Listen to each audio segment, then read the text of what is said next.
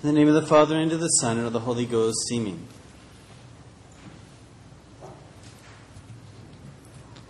So next week I will not be giving a sermon because we will have the Passions read, and the Passions speak for themselves. I can't really give a sermon after the Passions had been read. And they won't be read in English either. They'll be read just in Latin, so you'll have to follow along in your books while the priest is singing the Passion. So I thought today I would give, as a homily, I would explain the different ceremonies during Holy Week, because the Holy Week ceremonies are very special, very entailed, and have a lot of signification, and we never get to hear what they all mean. We just go to them and just get what we get out of them, and that's it. So I thought that today I would go ahead and explain what the different ceremonies during Holy Week symbolize and what they're all about. So it begins on Palm Sunday, which is next Sunday. We will begin Palm Sunday in the church this year, as opposed to last year we began outside, but I think for more order we'll begin in the church, and we'll bless the palms, and then we will process out the side door, and we will go around the church, and then we will enter into the church through the other door. The reason why we have this procession on Palm Sunday is because we are following our Lord, who is symbolized by the priest, and He is guiding us towards heaven. So we are following our Lord on the path to heaven, like He said. If you wish to come after me, take up your cross and follow me. And then when we get to the door of the church, which symbolizes the gate of heaven, it's closed. So when we get around to the other side, the doors will be closed. And then the server who has the cross will take the bottom of the cross and knock on the door. And that symbolizes that Christ opens the gates of heaven by dying on the cross for us. And then we enter into heaven, and the choir is inside, and they are singing. And that symbolizes that the angels are in heaven rejoicing that the gates of heaven have been opened, and that the blessed can now enter into heaven. So that is Palm Sunday. Then we come to Holy Thursday. Now, Holy Thursday is a feast day which is a good mixture of salt and sugar, if you would. It's a very joyful feast day, and it's a very sorrowful feast day. So on the one hand, you have the white vestments, which is similar to Easter and Christmas. It's a day of great celebration. The reason why it's a day of great celebration is because that is the day that our Lord instituted the Blessed Sacrament. That was the day we got the Eucharist. That was also the day that we get the priesthood, that our Lord made the first priests and bishops and the apostles, and He tells them to do so likewise, and to make other priests and other bishops. So it's a day of great joy. But it's also a day of great sorrow, because on that day our Lord was betrayed, He was handed over to His enemies, He spent the night in prison, He was spat on, He was led away with chains, and so on. So it's a day of great joy and a day of great sorrow, and this is reflected in the liturgy. So the liturgy starts out very joyful, and we have the bells ringing during the Gloria. And then after the Gloria, the bells are silenced, because the bells are a joyful tone. They symbolize the angels rejoicing and telling us of the will of God. And so after the Gloria, the bells are silenced, and we get this wooden clapper thing that tells us when we have to pay attention, because we're not supposed to hear the bells until after the resurrection, because we are now contemplating the fact that our Lord is going to die. And the cross is going to be covered in white, which again is a symbolization of this joyful day. After the Gospel, the priest will go and he will do like our Lord did at the Last Supper, and he will take off his chasuble and he will put a towel around himself, and he will go wash the feet of 12 of the altar boys. Technically speaking, it should be 12 clerics that will get their feet washed, but in lack of that, we'll have 12 altar servers who will get their feet washed. And there's a little custom that I'm going to add in here, which in some places is done also at papal masses, that the priest will bless little bags of coins to give as an alms to the young man after he washes their feet. Just like in the papal masses, the Pope will sometimes give alms to the poor during his papal masses. Then, as the liturgy progresses, all of a sudden the sorrow kicks in. So when we get to the Agnus Dei, when the priest says, Lamb of God who takes away the sins of the world, have mercy on us, he doesn't say, grant us peace at the last prayer. And that prayer for peace immediately after the Agnus Dei is omitted, because on this night there is no peace. On this night, it was the night that Christ was betrayed. And so we don't pray for peace on this night. And then, after communion, our Lord is taken away, and we lead him in procession to the altar of repose. This is kind of where the time doesn't fit into the liturgy anymore, and we place our Lord in the tomb, as it were, as those 3 days that our Lord is in the tomb. And even though he's not dead yet, technically he dies on Good Friday, still there are times like this in the liturgy when time doesn't fit in anymore, and it gets overlapped a bit. So we're going to take our Lord in procession to the altar of repose, and our Lord stays there, and we can spend some time with our Lord all the way up until midnight, accompanying him in honor of that time that our Lord spent in the prison that day. And so we can accompany him so that he is not alone in the prison. Meanwhile, the priests in the service, and the rest of you if you wish, we come back to the church, and the priest and the servers will start stripping the altar, taking away all the furnishings from the altar, and leaving the altar absolutely bare and the tabernacle wide open, so that we can see that during these next few days, our Lord is absent. Our Lord is not among us anymore.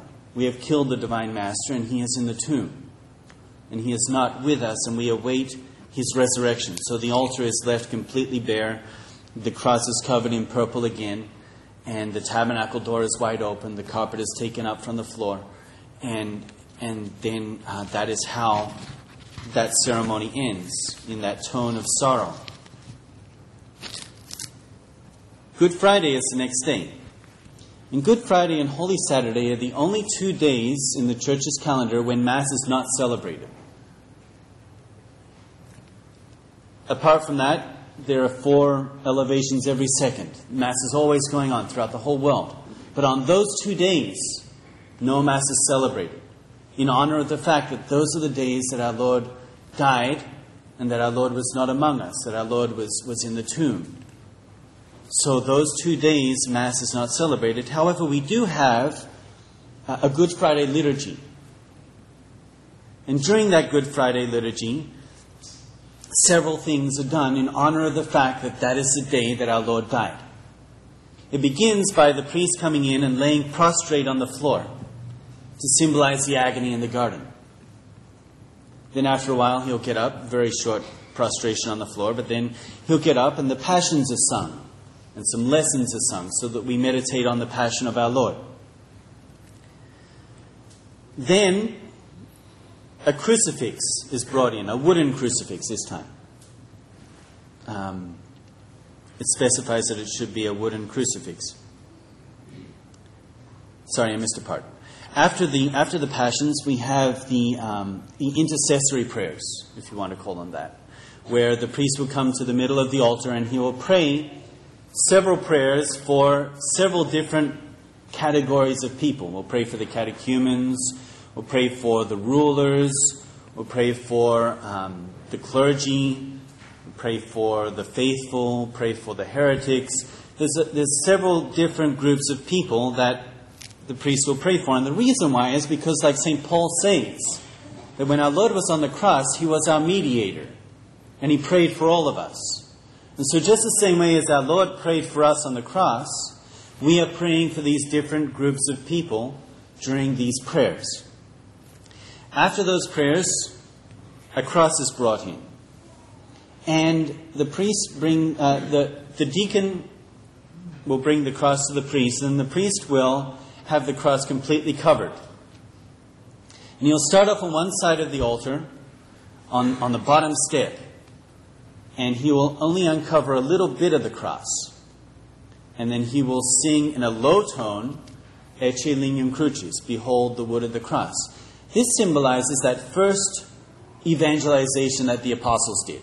When the apostles were all afraid, our Lord had risen from the dead, but they had not received the Holy Ghost yet. So they would only tell a few of the disciples, we have seen the Lord. Oh, you saw him too? Tell us about it. Just among themselves, and they would stay hiding in the upper room. So it was a very small evangelization that they did that first time. Then we genuflect and we venerate this cross to symbolize or in reparation for the outrages that our Lord received in the court of Caiaphas on Holy Thursday. Then the priest will go up the steps and he will uncover more of the cross, and he will sing in a higher tone, behold the wood of the cross. And this symbolizes the evangelization that the apostles did after the Holy Ghost came, when they would go and preach to all the Jews, and they made thousands of converts. But still they would only preach to the Jews. And then we kneel down and we venerate the cross in reparation for the offenses that our Lord received in the court of Pilate. And then the third time the priest comes to the center of the altar, he uncovers the cross completely. And he holds it up higher and he sings in a much higher tone, behold the wood of the cross. And this symbolizes that evangelization that the apostles did throughout the whole world, when they preached to all nations. And then this evangelization that the Catholic Church continues to do today, preaching the crucified Lord throughout the entire world. And then we genuflect and we venerate the cross in reparation for the outrages that our Lord received on Calvary. So then at this point, and this might be a little shocking if it's the first time you've heard it, we say that we only adore God. But however, at this moment, the Church also tells us to adore the cross. And the reason why we adore the cross, and it's not an idol, but because it is such a close relationship with Christ dying on the cross to open the gates of heaven for us, that it's almost one with Him. So at this point, we adore the cross as it is this instrument that God Himself uses to give us our salvation. So we'll take our shoes off and we go and we genuflect 3 times. Then we come up and we kneel down and we kiss the cross. And all this time there's chants going on. The chants are very, very sad chants. I went before you in the desert as a pillar of cloud, and now you brought me to the pillar of Pilate. I gave you wholesome water to drink in the desert, and you have given me vinegar and gall. I opened the sea before you, and you opened up my side. It's a very sad chants while we are venerating the cross. And then the liturgy concludes with the reception of Holy Communion. So that's Good Friday. On Holy Saturday, we have the Easter Vigil, which begins after dark on Holy Saturday. And actually, the actual Mass part will begin around about midnight. So there is no Mass on Holy Saturday, but there is this Easter Vigil. And it begins after dark, so that we can picture ourselves keeping vigil and awaiting our Lord's resurrection in the night, waiting for His resurrection. So there's a fire. There's a fire that started outside. And this fire symbolizes the fact that our Lord is the light of the world. And this He said many times in the Scripture, that He is the light of the world. And so the fire is blessed, and the flame from the Paschal candle is taken from this fire, which is Christ, the light of the world, coming from this fire, which symbolizes Christ, the light of the world. And then the Paschal candle is lit with that fire. And then this flame is carefully taken care of, especially by the sacristan. He makes great pains to take care of this flame. And we keep this flame in the sanctuary lamp. So the flame in the sanctuary lamp that you see right now is the Paschal fire from last year. And then that flame is kept all year long so that Christ is with us in this flame from this Paschal fire all the way up until Holy Thursday, when the flame is blown out because our Lord is taken from out of the church because now he is placed in the tomb. So the fire is lit by a flint, by stone being rubbed together. And this symbolizes the fact that our Lord, when he rose from the dead, the stone was rolled away from the tomb. So it's almost as it were that stone being rolled away from the tomb caused that spark. And then Christ, the light of the world, comes out at the resurrection in this glorious fire. The Paschal candle likewise symbolizes our Lord. It stands alone. All the other candles in the church match up. They're paired up. So if you put one candle on one side of the altar, there's a candle on the other side of the altar. But the Paschal candle stands alone. It symbolizes Christ, the pillar of our faith, who stands alone. All the lights in the church are out when Easter Vigil begins. So I'm sure at that time there'll be some of you in the church praying, and we'll tell you, okay, now you need to leave, and we'll turn off all the lights in the church, and then we'll go outside to the Paschal candle. The fact that all the lights in the church are put out symbolizes the end of the old law, when the veil of the temple was torn, and the old law was over. And then slowly this Paschal candle comes into the church, and little by little the lights are put back on again. This symbolizes the fact that Christ is the new law in the church that Christ came to found, evangelizes the whole world little by little until it's dispersed throughout the whole world. There are 5 grains of incense that are placed on this Paschal candle.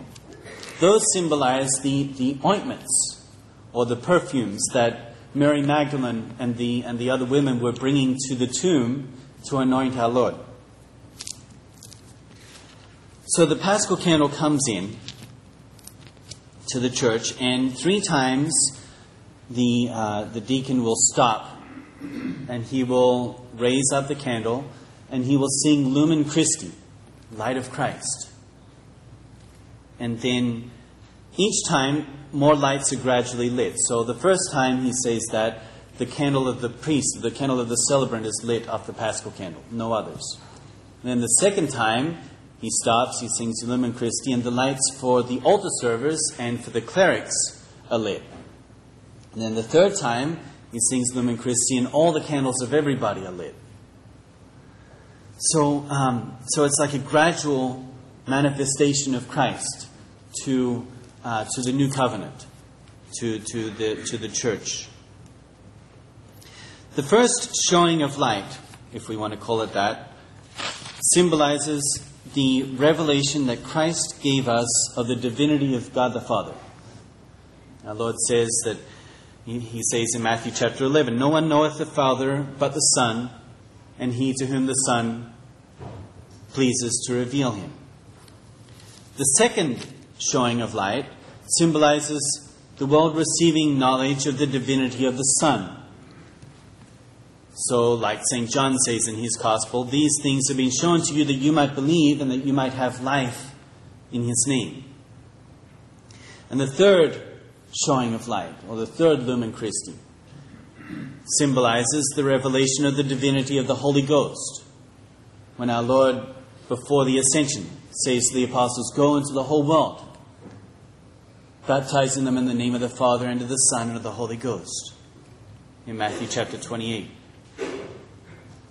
And once the Paschal candle comes to the sanctuary, the Exultet is sung. And it's sung by the deacon.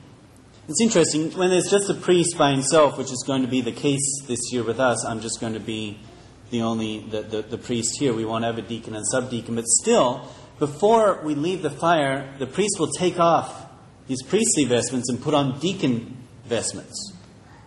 because he's acting as a deacon. And he sings the Exsultet as a deacon. This symbolizes the fact that after the resurrection, our Lord didn't appear right away to the apostles and the important people. But he chose Mary Magdalene to be the first that he would appear to. And so the deacon is given the honor to sing the Exsultet of the Paschal Candle, even though he's not the important person there. Then there are several prophecies or readings. And these are because we're keeping vigil. We're waiting for the resurrection of our Lord. And then we make baptismal water. And the priest will carve a cross into the baptismal water with his hand. This symbolizes that the baptismal water gives us these graces of baptism through the cross of our Lord. Then he will breathe on the baptismal water, because the graces from baptism come from the Holy Ghost, the breath of God. And then he will place the Paschal candle into the baptismal water to symbolize the fact that Christ sanctified baptism and sanctified the waters when he was baptized in the Jordan. And then finally, at the Gloria of the Mass on Holy Saturday, the bells are rung once again, and the organ plays again, and all the statues are uncovered again. And the lights are all turned on in the church. The electric lights are all turned on. Because this is the moment that we celebrate the fact that our Lord rose from the dead. In the name of the Father, and of the Son, and of the Holy Ghost. Amen.